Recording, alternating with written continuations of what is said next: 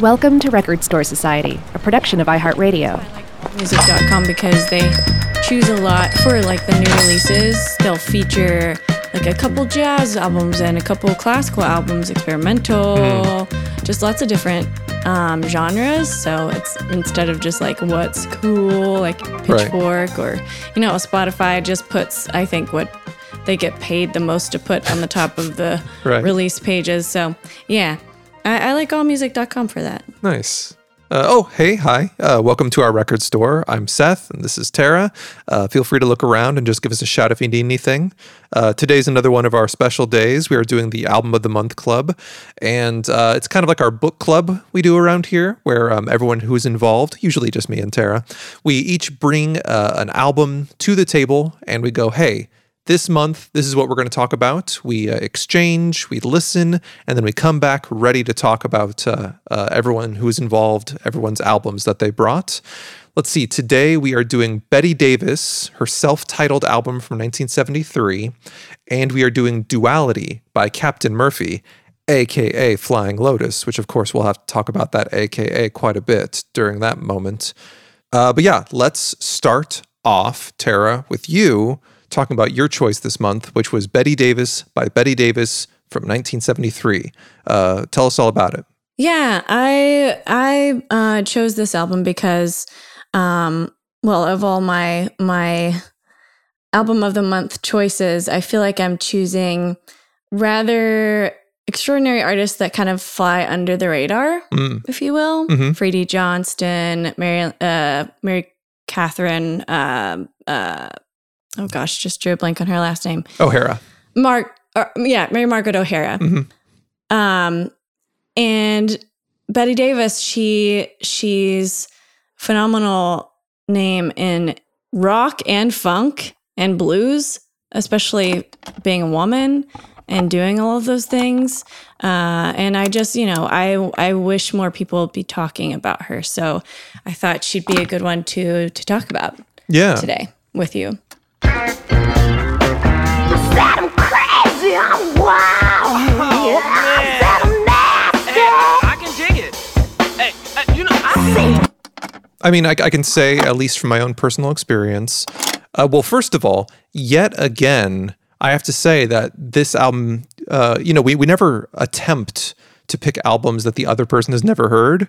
But I think we did it again, didn't we? Have you ever heard Duality before? I heard the one song from Adult Swim. Gotcha.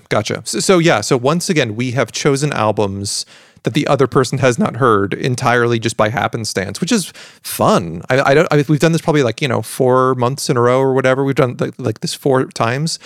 We've never picked albums that the other person has heard before, and that's just what great luck that is, Yeah, and I think we've done again where the albums kind of somehow go together. They do. I agree, and actually, in a weird way. I have a reason for that later, but I'll get into that later. Okay. But anyway, when it comes to Betty Davis kind of being under the radar, I think a really good example of that is, so my system for whenever you tell me what the album is going to be is the first time through, I just listen to it straight, just the album, just the audio. I don't look up any information. I don't take any notes. I just listen to it like an album. And then the second time I go through, it could be maybe the next day, it could be maybe later on, who knows. I will do like a little bit of research while I'm listening. So I'll look up some Wikipedia stuff, read some articles, and I'll actually like take down notes while I'm listening if something stands out to me, blah, blah, blah. So anyway, on that second listen, when I was actually like Googling Betty Davis and this album, this self-titled album, every time I Googled it, they had to be like, do you mean Betty Davis? As in like the actor, the one from like that, she's got Betty Davis eyes, like that song. I don't know anything about that oldie-timey actor, Betty Davis, but they kept trying to like kind of like force my Google towards the old actor Betty Davis instead of this Betty Davis. And I had to keep telling Google, no, I didn't misspell the actor's name. I'm talking about the funk Betty Davis. Please keep showing me those results, And it's interesting because even beyond that, it's like the next thing that people always know her from is, oh, she used to be married to Miles Davis. It's like she's already taken a backseat to some man who did have an extraordinary music career, but she definitely impacted the progression of his music in a big way. And you can tell if you really line up the timeline. Oh yeah.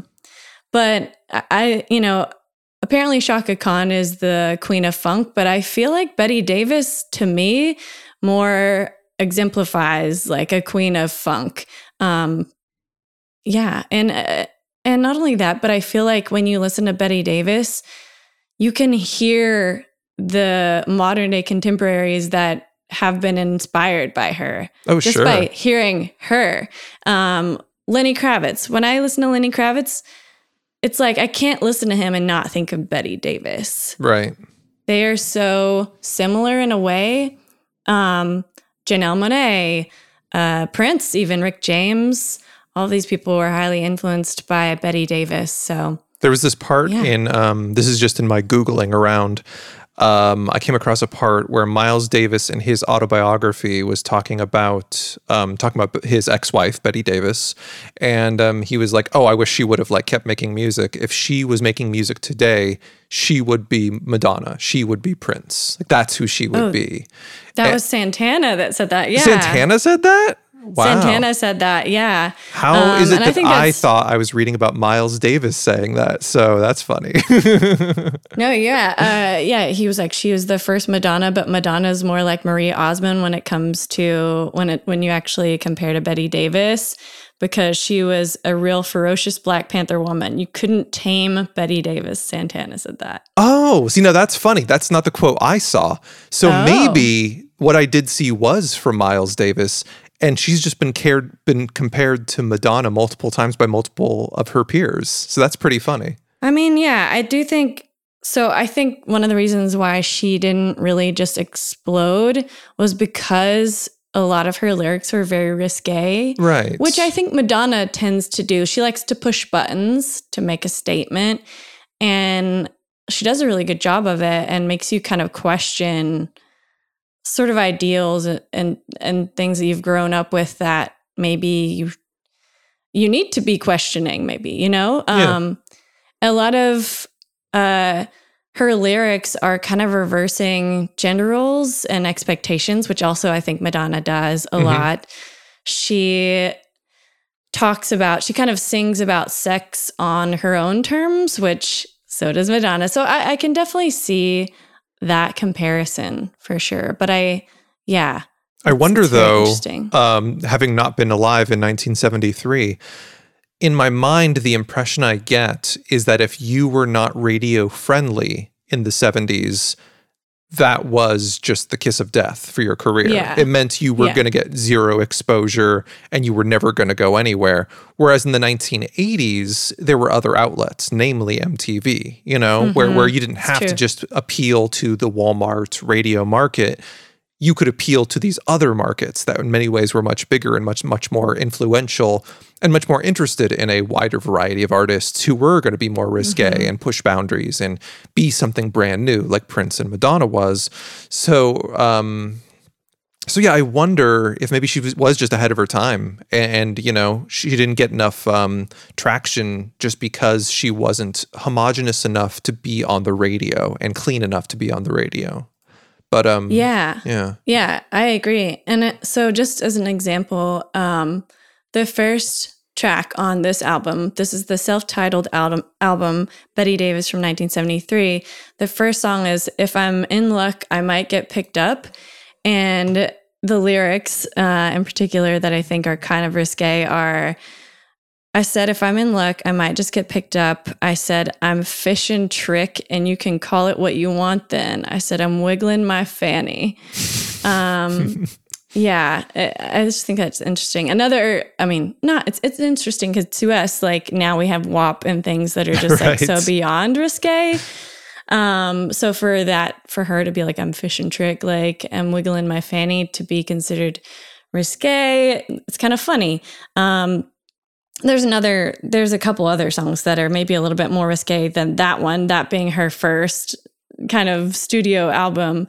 But on another album which by the way, she's written all of the songs she's ever recorded, and she produced every album after this one. This is her first. So every album after her first, she produced.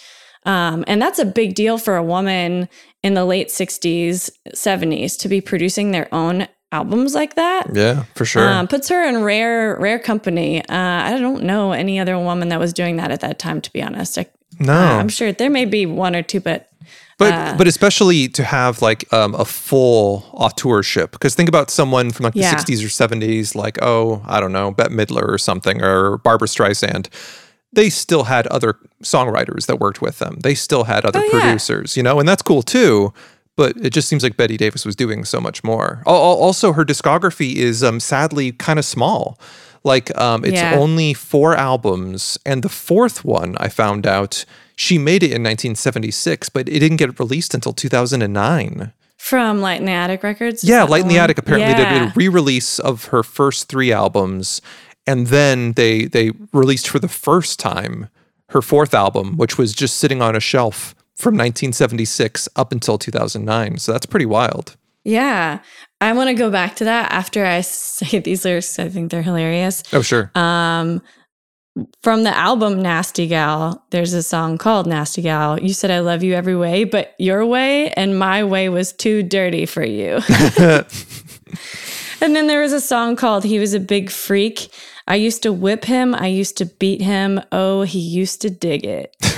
And we don't know who that is, but I don't know. I just think that's pretty interesting, kind of reversing those gender roles and being kind of a wild lady for the times. For sure. But going back to what you said about having that album that was totally shelved and then released in the 2000s, she also did an album with Miles Davis that he was producing, but it got shelved and she thought nothing of it. She was like, what it means is like, it's not the time. If it ends there, it ends there. But her career didn't end there, it kept going. But with that album, she didn't push that any further because she didn't know if it was influenced by him being who he was with his record label. And she didn't want it to be like that. She wanted it to be about her music, her art. Yeah. Which I think is really cool. Do you know when she made that one with Miles Davis? Was that back when they were married? That was in 1968. That was like right when they were getting married. Yeah. Gotcha. So that would have predated her solo career then. So that's really cool. Wow. Yeah. And it seems like he was maybe threatened by her talent a little bit. So maybe he was blocking the release of that a little bit too. I saw a little bit while I was, Googling around while listening to this. And it was interesting. So yeah, they were, she was his second wife and they were only married for about a year in 1968. And when they got divorced, he claimed it was because she was having an affair with Jimi Hendrix. And then she claimed, no, I'm not. He's just an asshole. And it's like, oh, all right. Like, obviously I don't know either of you. I can't tear apart like your relationship and see what the truth is. We can't, but we can because he's been married many times and all the women say and all of his bandmates said he had a wild temper. Yeah. He had a violent temper. Based on that, we can definitely take that part to be true. He was just an asshole. Yeah. But I also read that she was friends with Jimi Hendrix's girlfriend, but never actually met him in person, but was the person that connected Jimmy with Miles. That's what I heard too, yeah. Yeah, who then went on, of course, worked with him on the Les Fils de Kilimanjaro or something like that, which is the album. Her face is on the cover of the album. Right. But then even with Bitches Brew is sort of like... maybe a beginning point of jazz fusion. So she played a big hand in that. Yeah, like not just in Miles Davis's career, but in the trajectory of jazz in the world. She played an enormous role. And you know what? And maybe the world would have gotten to jazz fusion on its own, but sure, it happened because of Betty Davis in the timeline that we live in, Yeah. Like if it wasn't for Betty Davis and her introducing this much funk and rock to her husband, Miles Davis, him being influenced by her, him being introduced to her friends, including apparently Jimi Hendrix, him creating Bitches Brew, which apparently also was named in honor of... Betty Davis and her friends. Like apparently he wanted to call it Witch's Brew. And then she was like, no, call it Bitches Brew. That's what I heard. And then, like if all these events hadn't happened, no matter who you are, whether you're a jazz fan or not, you know that Bitches Brew is important. Like that is the kickoff of a brand new era of jazz, you know, and yeah, she's responsible for that. It would have happened a completely different way if she hadn't been who she was and been where she was when she was there, you know? Yeah, it's pretty wild to think about that, huh? Definitely, yeah. But I forgot to tell you. So yes, this was my first time listening to this album. I loved it. Thought it was such a great album. Yay! Like it's so much fun, and it rocks. Here's the best thing that I like about it. There are a few genres in the world that have a tendency to be very repetitive if you're not very good at that genre. That can be, let's see, like kind of jam bands. That can be dub style reggae. That can be funk. That can be electronic music, especially like some of like the more like house type stuff. Like those are some genres that have a lot of repetition in them. And so if you're not good at it, your music can be kind of boring and bland because the repetition isn't like the fun trance-inducing kind of repetition. It's just repetitive and boring. The thing I love best about this, it is a funk album, so it does have a lot of like, hey, we're going to get one really great like funk groove and we're going to like repeat on it and riff on it for like, 5-6 minutes. But her voice is so playful and expressive, and she's having so much fun with it. And it's it really guides the listener on like kind of like an emotional kind of like trajectory up and down and through this really great, riff of like a funk groove. And I think that's the key to this. Like the music is great. It's like just like if this was just purely instrumental, it would be fine. But her voice is so expressive and pushing so many boundaries. It really just pushes it over the edge. It makes it so good. Yeah. There's so many like bass lines in the album that just really like literally actually slap. Yeah. It's true. But it's are true. so funky, like slap in the figurative sense too. Like so cool. And her voice is almost an instrument. I feel like there have been similar conversations in this record store about how a singer's voice almost augments the instrumentation, or an instrumentation augments the singer's voice. Right, yeah. Her voice is like part of the instrumentation, I feel like, a little bit. Yeah. It's so gritty and growly. So much personality in her voice. Yeah. Yeah. For the young hip crowd, think Pylon, like screamy, singy, gritty. Right. Yeah. Because people we've talked about in the past with similar aspects to them would be like, actually when we talked about Mary Margaret O'Hara, she has that similar like so much personality crammed into their voice that it just comes out like in like an overflowing waterfall. Same thing we've talked about Joanna Newsom in that way. We've talked about some of Regina Spektor in that way, where it's using the voice as an instrument in a unexpected way, making noises that most singers will not make. And it's great. I really loved it. I thought this was a really great pick, and I can't wait to actually listen to more Betty Davis. And she only has 4 albums, so I can just like catch up real fast, Yeah. Plus, it's always nice to just be talking about women in music. I don't know. I feel like there needs to be more of that. Yeah. So just to highlight one other song that I love on this album, is I think this song is my favorite song on this album. It's called Anti-Love Song. That's why I don't want to love you.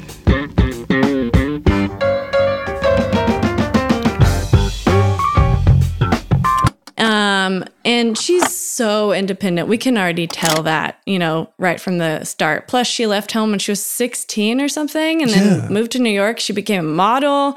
She wrote songs for, I think, the Chambermen or something like that. I forget the name of that band, but they had a couple hits. And so for her to like really make it in New York and like do all these things, and plus she wrote songs since she was like 12 years old.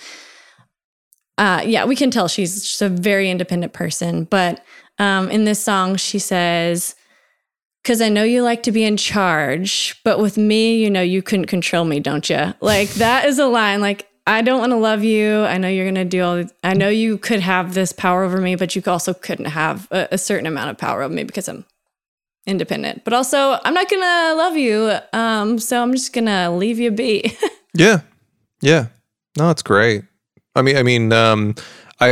hope that, well, actually, another thing I guess we should talk about too is that for her first 2 albums, so let's see here. So she had 4 albums. Betty Davis, that's the one we're talking about today.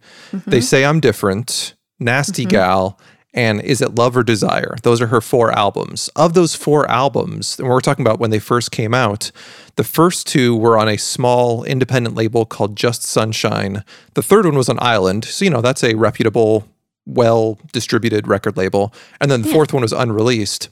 So if you were just the regular person on the street trying to find some Betty Davis albums, up until 2007, you were going to have a hard time doing it because Just Sunshine, obviously, the majority of us have never even heard of that label. They did not have the widest distribution. They couldn't produce that much. Definitely weren't doing reissues, as time went on. Thank you, Light in the Attic, for making these commercially available again and able to be obtained out there. So that's pretty cool. Yeah. I'm curious, though, how, we weren't alive back then. What was the power of this record distribution for that record label? Because she did have a lot of powerful friends in the music industry. Oh, definitely. Like Jimi Hendrix, for example. And yeah, the guy Hancock. that produced, or at least co-produced the first album with her was from like Kool and the Gang. And weren't the Pointer Sisters her backing singing group on this album? Is that true? I think don't that's know. true. That would be cool if so. I read a lot of things while listening to this, and I bet a bunch of them are getting muddled in my mind. But yeah, I think the Pointer Sisters sang backup on this Pointer album. Sisters. Yeah. So yeah, I wonder, like, Just Sunshine, like how much, like, yeah. And was she on this independent label because bigger labels wouldn't release her because they weren't ready for someone that was this upfront and this sexually, candid and I don't know. I mean, we can only speculate because we weren't there in '73. But I'm glad I have it now. I'm glad I get to listen to it. Yeah, for sure. And I want to call out one other thing, which I almost forgot about. I feel like she kind of changes music for Black women too, in a way. Thinking of how this music is rock, is blues, is funk, but I just trying to think forward ahead and how, like Black women or women in heavy metal even could be influenced by something like this album.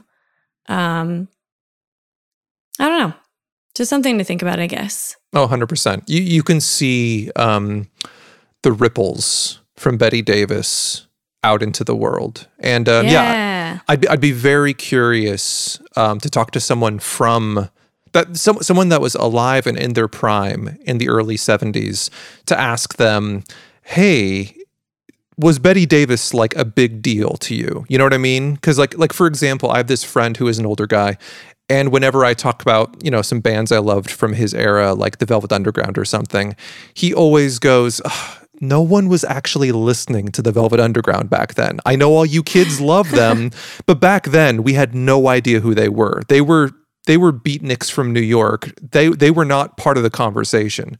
And part of me goes like, shut up, you old square, but like, but that's like his real life perspective as like a guy in California in the 1970s was like, the Velvet Underground were not a thing to us. That's something that you discovered later, We're like, I would love to hear. If he was in LA, then that's his thing, is he was listening to maybe the Doors, but if someone in New York would definitely say like the Velvet Underground or the Ramones. That's my assumption too. Yeah, I mean, but yeah, like I said, I wasn't alive. Who knows? Yeah, but it would be interesting. I would love to hear if Betty Davis's influence was being felt and kind of if it registered back then. I hope it was. I think Yeah. it was. I hope. I hope so too. So I know we've mentioned this before too, the Mike Judge Presents I series finally thing. saw, because you've mentioned it before in the store, and I Yeah. never quite understood what it was, but I saw that they did one about this, right? Yeah, it's like an animated bio series or something. Right. But fun, kind of like more fun. Oh, also, I don't think this was included in their like highlight of her career, but she was the lover of Robert Palmer. Wait a minute.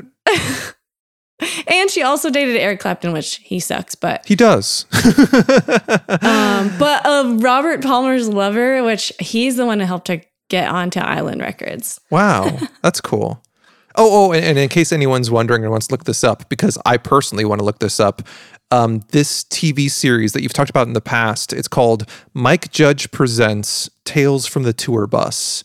I don't know much about it, but this is the second time that it's come up in conversation, so I got to go check it out. This sounds really interesting. Yeah.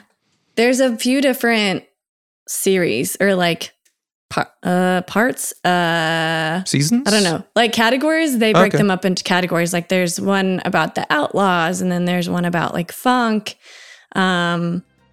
which this is the one I think she's on, the funk one. But yeah, Mike Judge is the guy who did Beavis and Butthead. He does these like animated series, Tales from the Tour Bus. Very interesting. Highly recommend. Yeah, check it out. I gotta. Yeah, that's super cool. And they're short. So if you have limited attention span like I have, then you can tolerate it. Nice.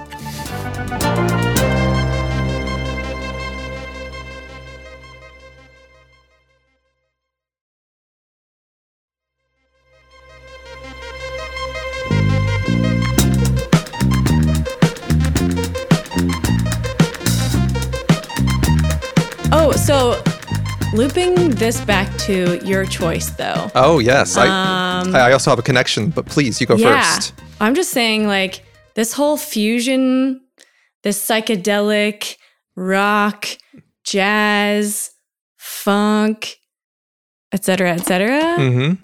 I feel like Fly Low does that too. Oh, 100%.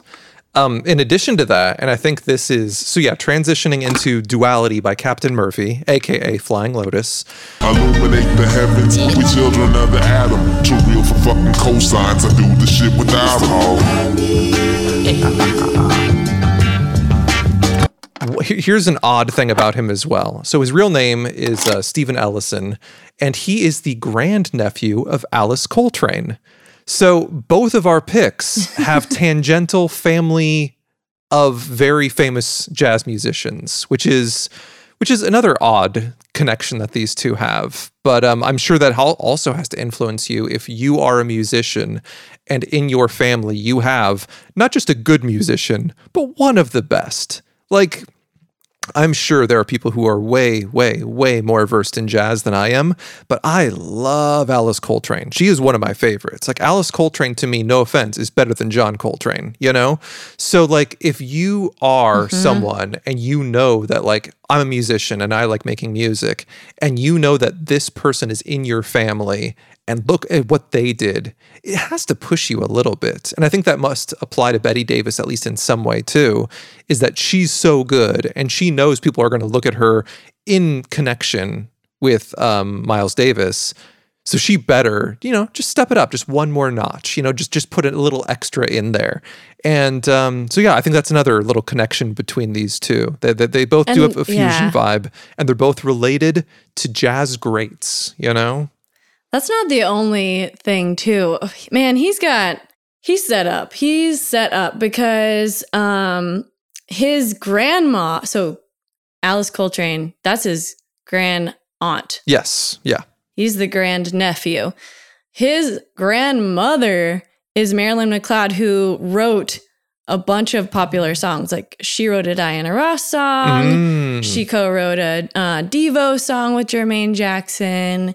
Love Hangover is the song that she wrote for Diana Ross. But his own grandmother is also very well known in the music industry. And he was an intern at Stone's Throw before all of this stuff too. So It's wild. It's absolutely wild. So, Yeah. A quick catch up if no one's heard of this album from Captain Murphy. So, basically, Flying Lotus. If you don't know Flying Lotus, please do yourself a favor and just go grab any of his albums. They're all so good. He's one of my favorites that I think he makes contemporary classics nearly every time he does anything. And back in the day, like you said, he was an intern for Stone's Throw. And he also, this is at least the first place I heard about him openly. Maybe others had more information than I did. But way back in the day, he used to make the interstitial music for Adult Swim. That was the first place I ever came across his music. And I absolutely loved it. And I was just like, wow, this is so good. And that led me to go find his albums. And then I think what really like secured him in my heart was he started collaborating with Tom York a couple of times. And I was like, yeah, Radiohead's in the building now. So now I'm committed. So, but yeah, Adult Swim and that whole Los Angeles scene with Stone's Throw, that's kind of like his vibe. So anyway, that's where he got famous. And now here's a story that I heard that may not be true. Okay, because I've never seen this again, like in research, but this is a story I heard. He was working on stuff, Flying Lotus, and he was making like beats because most of his albums, they're instrumental hip hop for the most part. He'll bring collaborators, but he mostly just produces and makes beats. That's his thing. So this one time he was hanging out with Earl Sweatshirt of Odd Future, Wolfgang Kill Them All. And Earl Sweatshirt was like, oh, come on, you should like rap on something. And, Flying Lotus was like, nah, man, I'm not a rapper. That's something else. I'm good at what I'm good at. I'm not even going to like try to get into that world. And Earl's like, you must not know how easy this is. With all of the tools and skills you already have, this is really, really easy. And you would do this with like no effort. Come with me. I'm going to a session right now. You can watch me rap. I'm just going to make some shit off the top of my head and it's going to work. And then you will see how easy it is. And that's what happened. And then based on that, they made this first Captain Murphy single, Earl Sweatshirt and Flying Lotus. I want to say it was called Between Friends. And it came out on one of those incredible Adult Swim singles program things. And man, I love those. Like, Adult Swim is so good at curating music. I absolutely adore them. They really are. Yeah. So yeah, that was around the summer of 2012 when that Adult Swim compilation was released. And that was, it was Captain Murphy, Between Friends, produced by Flying Lotus, and featuring Earl Sweatshirt. So when that first dropped, people were like, wait, who's Captain Murphy? We know who Flying Lotus is. We know who Earl Sweatshirt is. Who's Captain Murphy? And so at that point, it was a secret. And people speculated a few things because Captain Murphy's voice is very treated. It's got it changes pitch and shift and speed all the way throughout all Captain Murphy songs. So some people thought it was Tyler, the Creator, because it was right there with Earl Sweatshirt. Some people thought it was Madlib, because another one of the early Captain Murphy songs was produced by Madlib. And some people thought it was Flying Lotus, because in particular, if you look at the track listing for the first Captain Murphy album, half the tracks are produced by Flying Lotus. So people were like, come on, who has the clout to get half their album produced by Flying Lotus? No one but Flying Lotus. So anyways, that was the speculation. But then when the album was actually released on November 28th, Captain Murphy played his very first show, and then who walks out on stage? Oh, sorry, go ahead. Before you get to that, there was also the whole animated thing that of casts him as like, not a superhero, but like, he's masked, kind of like unknown. Right, person. like almost Gorillaz style, where like there's like an animated avatar for the character of Captain Murphy who goes off and like does things. And there was a I think it was like a 32-minute animated special, a lot of loops. 34, yeah, really beautiful stuff, and it more or less debuted the actual album itself. So then the night the album actually came out, which was November 28th, Captain Murphy played a show at the Low End Theory, and what do you know? Flying Lotus walks out on stage, and everyone's like, oh, I guess we know now. You know what I mean? Like it's so. But I think he was wearing like a mask or something, and at the end he revealed himself to be Philo. I've seen footage of it, and I wasn't there, but the footage I saw, it was basically like kind of like a cloak with like a big hood. And you could pretty much see him the whole night. Okay. Yeah, but it is true that he did like fully reveal himself at the end of the night. But yeah, like it was not very secret. And I think if I have any qualms with this project, I wish he would have kept up the alter ego a little bit longer. Because basically, yeah, on the day of his debut album, that's when he gave up the alter ego. It's like, man, you could have milked this for a while. You could have put out a couple of albums under an alter ego before you revealed who you were, but maybe he just wasn't interested in that or something. He didn't want to pull a full MF Doom, a full Shabazz Palaces. It's like, why feel the need? I know that there was like talk of him between him and his peers. Why not just do a rap album as Flying Lotus? Right. Why come up with this whole other persona anyway? And I kind of feel him. Like, I feel like you can't just like, he's already built sort of an empire, if you want to call it that, for Flying Lotus. Right. He has this aesthetic that he follows, and he does so well that a rap album doesn't necessarily... It doesn't not fit with it, but I can see how he may want to separate the two. Yeah. And then I also heard that he always wanted to get on like a mixtape or something, but no one was calling him, putting him on their mixtapes. But you know, that's funny. Like they did call up Captain Murphy to get on some mixtapes though, because I know he's on one of. This is his mixtape too. Yeah, because I know, for example, he does a guest spot on John Wayne's mixtape. I think it was Cassette Volume 3, and then also I think he was on 2 other Adult Swim singles programs. One with MF Doom, and I forget who the third one was with. But anyway, but you're right. That's funny that he had like this goal of like being considered a rapper and being called up to like go be an MC on other people's tracks, and he did it. He accomplished his goal. And it's funny because everyone talked about how talented he was and stuff, but they weren't putting him on the mixtapes until he did this. And the lyrics of that song "Between Friends," which is the first song that I heard of this before. Because this is the first time that I've really listened to the whole thing all the way through. So thanks for the rec. Yeah. But I have heard this song, and when I go back and look at the lyrics, like the very first verse, he's like, first off, I'm going to start charging y'all per compliment.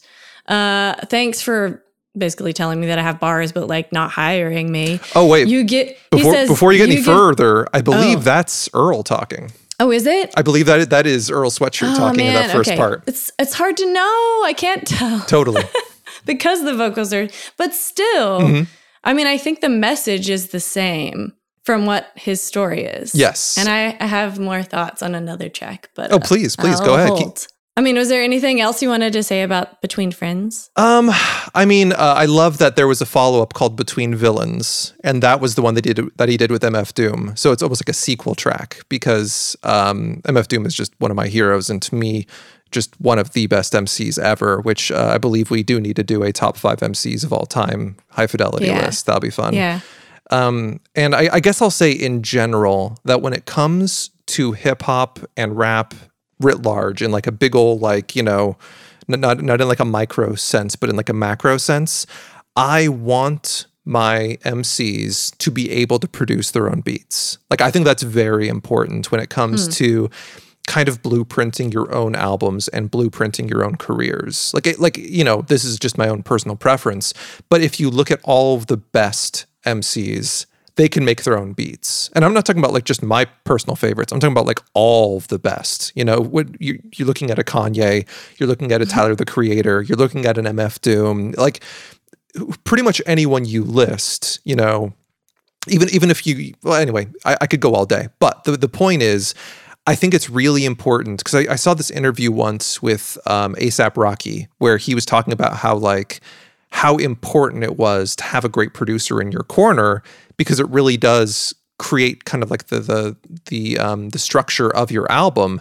And if you lose that producer, then you lose that sound. Because he was talking about Clams Casino and how grateful he was to be able to work with Clams Casino and have that sound as part of the A$AP Rocky kind of like blueprint. And yeah, like let's say one day Clams Casino starts fighting with A$AP Rocky. That sound is no longer a part of A$AP Rocky. He can't claim it again. You know what I mean? So like, I don't know, like being able to do it for yourself and be in charge of your own beats feels very, very useful to me. And then I could keep going about other stuff, but please, you go ahead. Okay, yeah. Well, the standout track for me on this, I'm going to call it a mixtape. It's not. It's an EP, right? I think it's technically a mixtape. However, there is an LP, like a physical record you can buy, because he released a few like right at the moment when it launched. I tried to buy one. I couldn't get one when it first came out. And then every time I check to get a copy on Discogs, it's too expensive. I've never seen it less than $250. The last time I checked, which was a while ago, it was over $1,000 for a copy. Wow. And I think it just crazy. depends on, who's selling what and how available it is at the moment. But I would call this a mixtape. I think this is officially a mixtape, Okay. I think. Yeah. Yeah. The standout track for me on this mixtape, aside from Between Friends, which is the one I heard that I like, is Killing Joke. That's my favorite too. In that awkward moment when you see that I'm the Joker too. Underneath the chilling cloak, the killing joke. Okay, Yeah. it's awesome. But like, not only is it just such a good song, but like the story line and like the imagery, and if you know like where Killing Joke even comes from is big for me. Killing Joke was a graphic novel by Alan Moore, comic series turned it. Well, maybe no. I think it was a one-shot like graphic novel by Alan Moore. It is the real story of the Joker. Right. Right. It's like how he came to be, societal pressures, psychology, like what made the Joker the Joker. He was a family man and now he's an evil guy, kind of a thing. That came out in 1988. And then the lyrics, then you read the lyrics, and this is from verse 2, and it says, I live my life like I'm Bruce Wayne, in bittersweet pain, when you see what I've become, like a curse upon my name, caught between the fear and guilt, consequence of rising fame. I know the day my shit drops, my life will never be the same. He's talking about, I feel like there's this duality, if you will, of him being Flylo and Captain Murphy. Like me, I'm already kind of a legend, but like when I drop this, my shit's about to pop off. And it kind of did, right? Yeah. And then, but also like Bruce Wayne, and there's the duality of him being a like regular guy versus like the man behind the mask. Mm-hmm. There's that duality too. And then I kept thinking, even more, I think it's because I watched the video for this song and I had already like knew the reference of Killing Joke. But in the video, it's animated and he's sort of presented as this like all black figure. Like you can't see his face at all, but you can see these white empty eyes and this mouth. It's like pointillated, animated mouth, big lips, which kind of has like a Rorschach vibe, but not really. But it reminds me of Watchmen. Mm-hmm. So then I'm thinking, oh my gosh, Watchmen. Also, there's this like duality with Watchmen too, where Alan Moore wrote this one too. 86, 87 was the like comic book series. But he wrote, so Alan Moore was saying that he wrote, about a superhero that was found dead. It was basically like a superhero that was hired by the government, basically. And as the story sort of unravels, you are like led deeper and deeper into the real like superhero world, which shows that reality is so much different for the superhero than it is the public image of the superhero. Right. So there's that duality too for me with Captain Murphy versus Flylo. Yeah. No, I fully agree. So I would just say like this song is so deep and I love it. No, so many good references. And the beat in the background too. I can't describe it. I don't, because that too. That's one problem I have with digital only releases, is that I can't like pour through like the liner notes and see like if there was a sample or anything, because it's just a beautiful beat. Speaking of the beats, actually, this album or mixtape, whatever you want to call it, was never officially released anywhere. My guess is because he didn't clear the samples. That's my guess.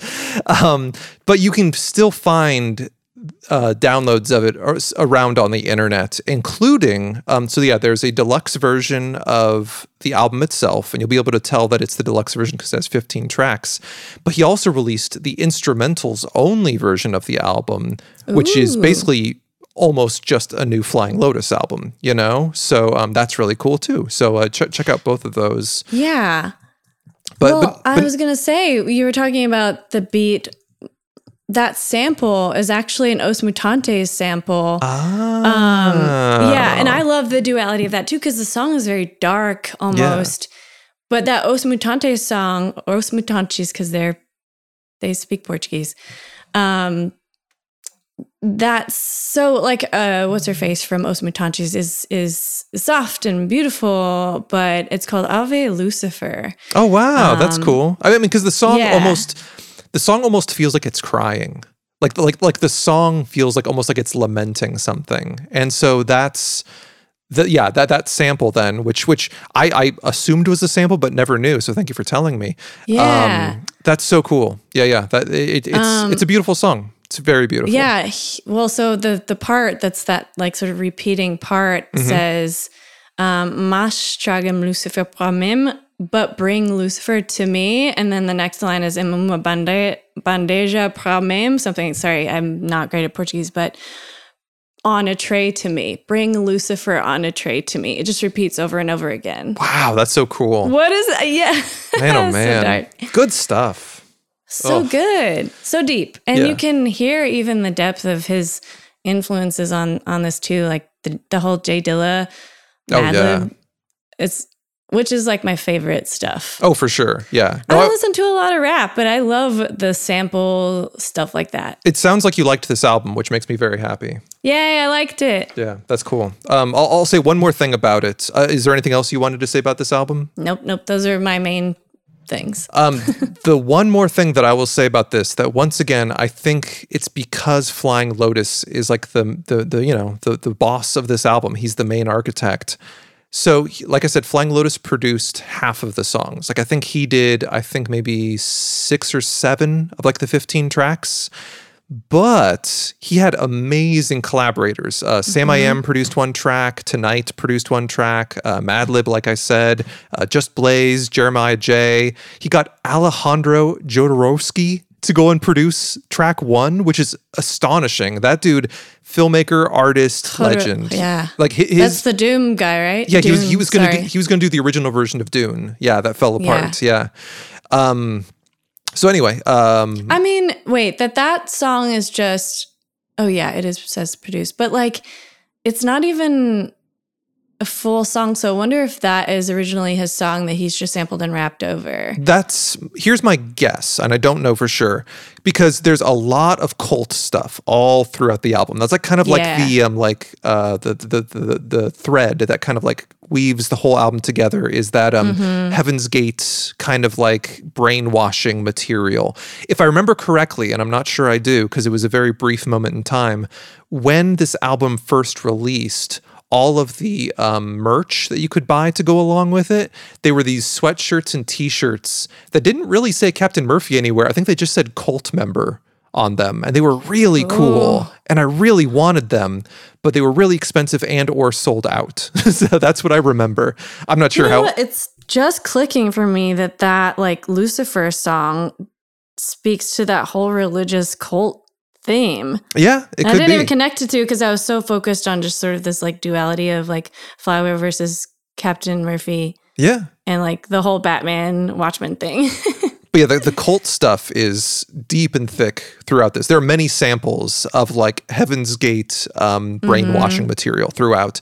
And the track 1, it just has like this repeating kind of like doom, boom, boom, boom, boom, boom kind of thing going on. And then it's like samples from that like cult stuff.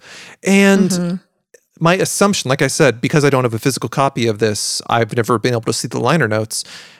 I assume that Alejandro Jodorowsky made that little like boom, boom, boom part. Yeah. And then So- the sample is put on top of it by Flying Lotus. That's my guess. Yeah, so I just pulled this up on my smartphone. Mm-hmm. Alejandro Jodorowsky, I think it's how you say it, I don't know. The El Topo translate to the mole, and Jodorowsky, this is a movie, his movie, and he actually played the mole himself. Huh. So I'm thinking that the song that says he's produced it, it could just be that it's Credited to his him. song. Yeah. Yeah. But From this movie, which is a acid avant-garde Western spaghetti art film. interesting. But this all ties into the point I was getting to, which was that because Flying Lotus was like the architect of this project, despite the fact that there are, I don't know, I'm going to say 7 or 8 different producers on this, it all feels extremely like tied together, coherent, like one solid sound. Like if someone told me before, and actually maybe this is the way I interpreted it the first time I heard it, that Flying Lotus just made all of the backing music and he produced the whole thing by himself, I'd go, yeah, of course. You know what I mean? Like everything flows perfectly. It's all in the same vein with one another. It's all got the same vibe. One track goes into the next, into the next, into the next. It's also pretty short. The whole thing, I think, is only like 35 minutes or something. 34 minutes, yeah, same length as that animated thing he put out. And so like that really impresses me too. And I don't think you get that unless you have that producer mentality inside you already. That he was able to take these different tracks from different people, put them in an order, meld them together and make one big cohesive, coherent thing that sounds all like one big chunk, despite the fact that it is made by many people, but it all feels like one big Flying Lotus project. And so, I mean, come on, it's Flylo. He's honestly, he's just one of the best alive, he's great. Yeah, and this proves it. Yeah.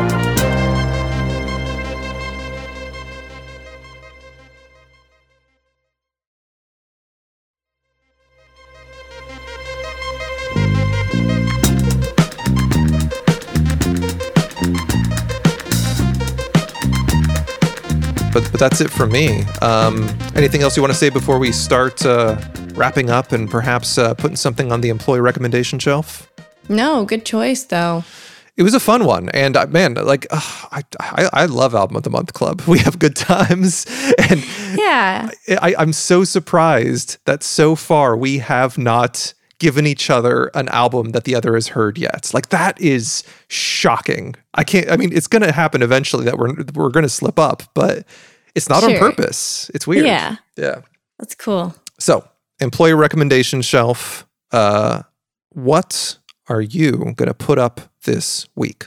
I am going to put up Grouper's new single, Unclean Mind. It is gorgeous. No surprise because I love everything she does. Yeah, check it out. Grouper, Unclean Mind.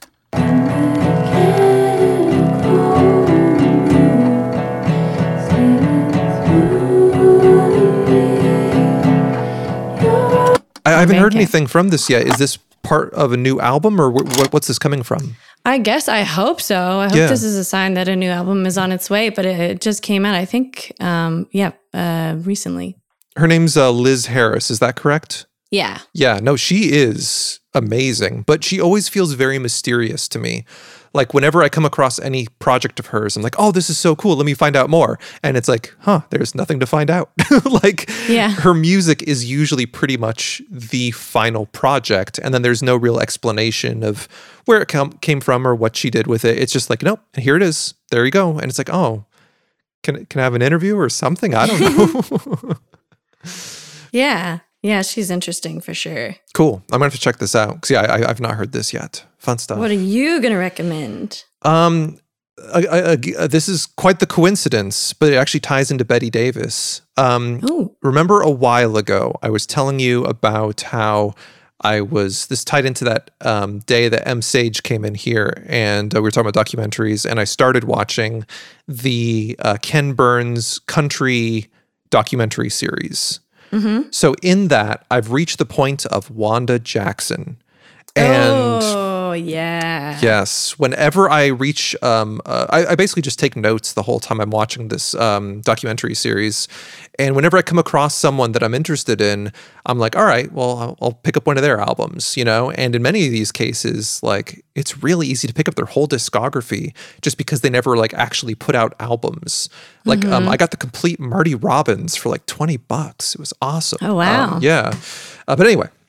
Wanda Jackson, in particular, I came across this one compilation because she has a fascinating career. If you don't know Wanda Jackson, the main thing I knew about her before was that, kind of like Loretta Lynn, Jack White produced an album for her. That's like the majority of what I knew about her, was that her and Jack White made an album together. That's it. So here's the quick word from what I've learned from Ken Burns. So Wanda Jackson was really like country through and through. And then at a certain point, she just kind of started fucking around with this new sound and more or less created rockabilly. Like that's basically what happened. And She's like the queen of rockabilly. Exactly. And so she had this kind of duality. See, we're tying it all together.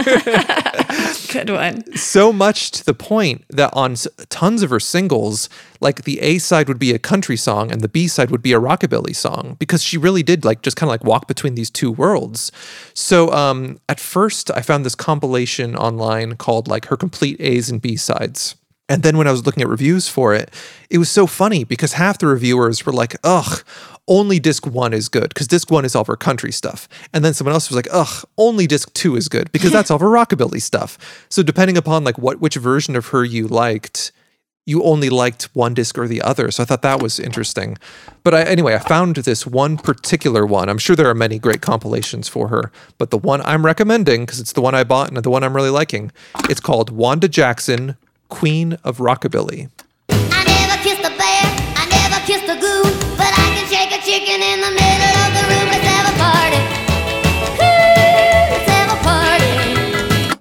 This is a UK import, and it's just really, really good. This one is 100% her rockabilly stuff. It's like 20-something tracks. It's just fantastic, all on one disc. I've really been loving it. And she has that, the reason I say it's similar to Betty Davis, if you've never heard her before, she's got this wild voice. Just Raspy. so good. Yeah. Raspy, twangy. Funnel of Love, too, is the hit. Funnel of Love. Yes, that's a real good one. And, but yeah, she's got this voice that is just sort of like yowly, but like rough. Yowly. But like, it's awesome. It's a really beautiful voice and really interesting. And it really makes a lot of her songs. And so, anyway, it reminded me of Betty Davis, but this is just coincidental. I've just been listening to Wanda Jackson separately, but this is all tying together. The duality of her country and rockabilly, her wild voice with Betty Davis. Anyway, so that's my recommendation. Wasn't she also a little bit controversial? She was. Too, and for lots of reasons, actually.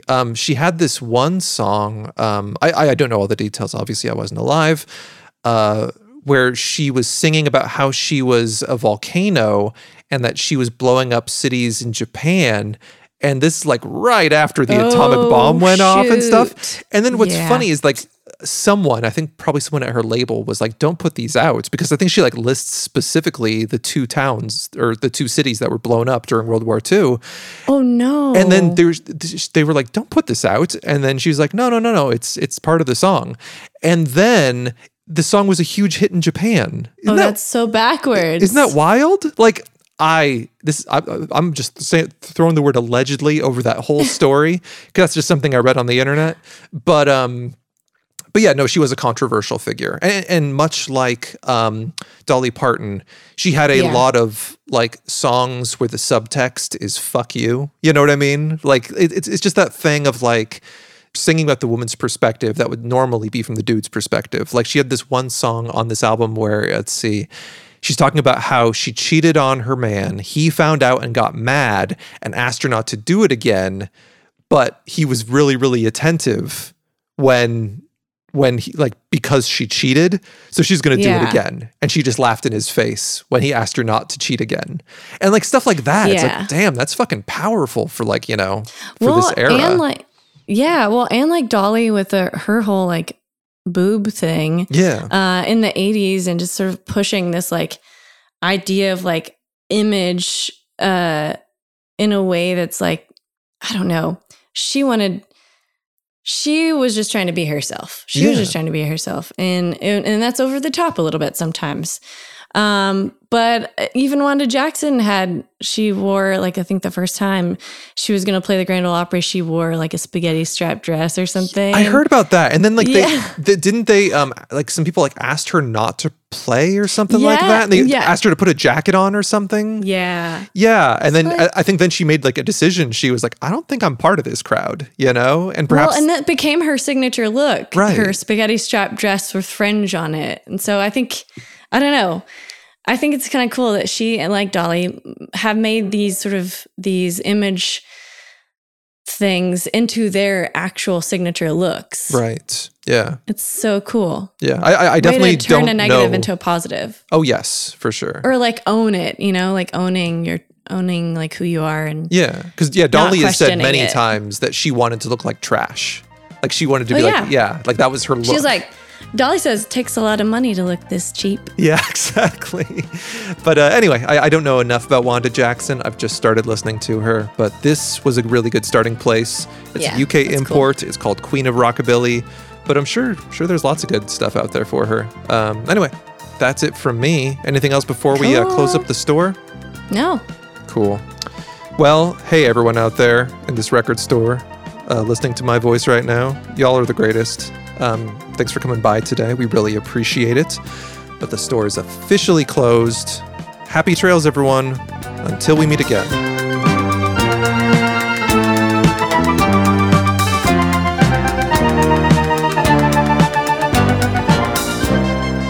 Record Store Society is hosted by Tara Davies and Seth Nicholas Johnson.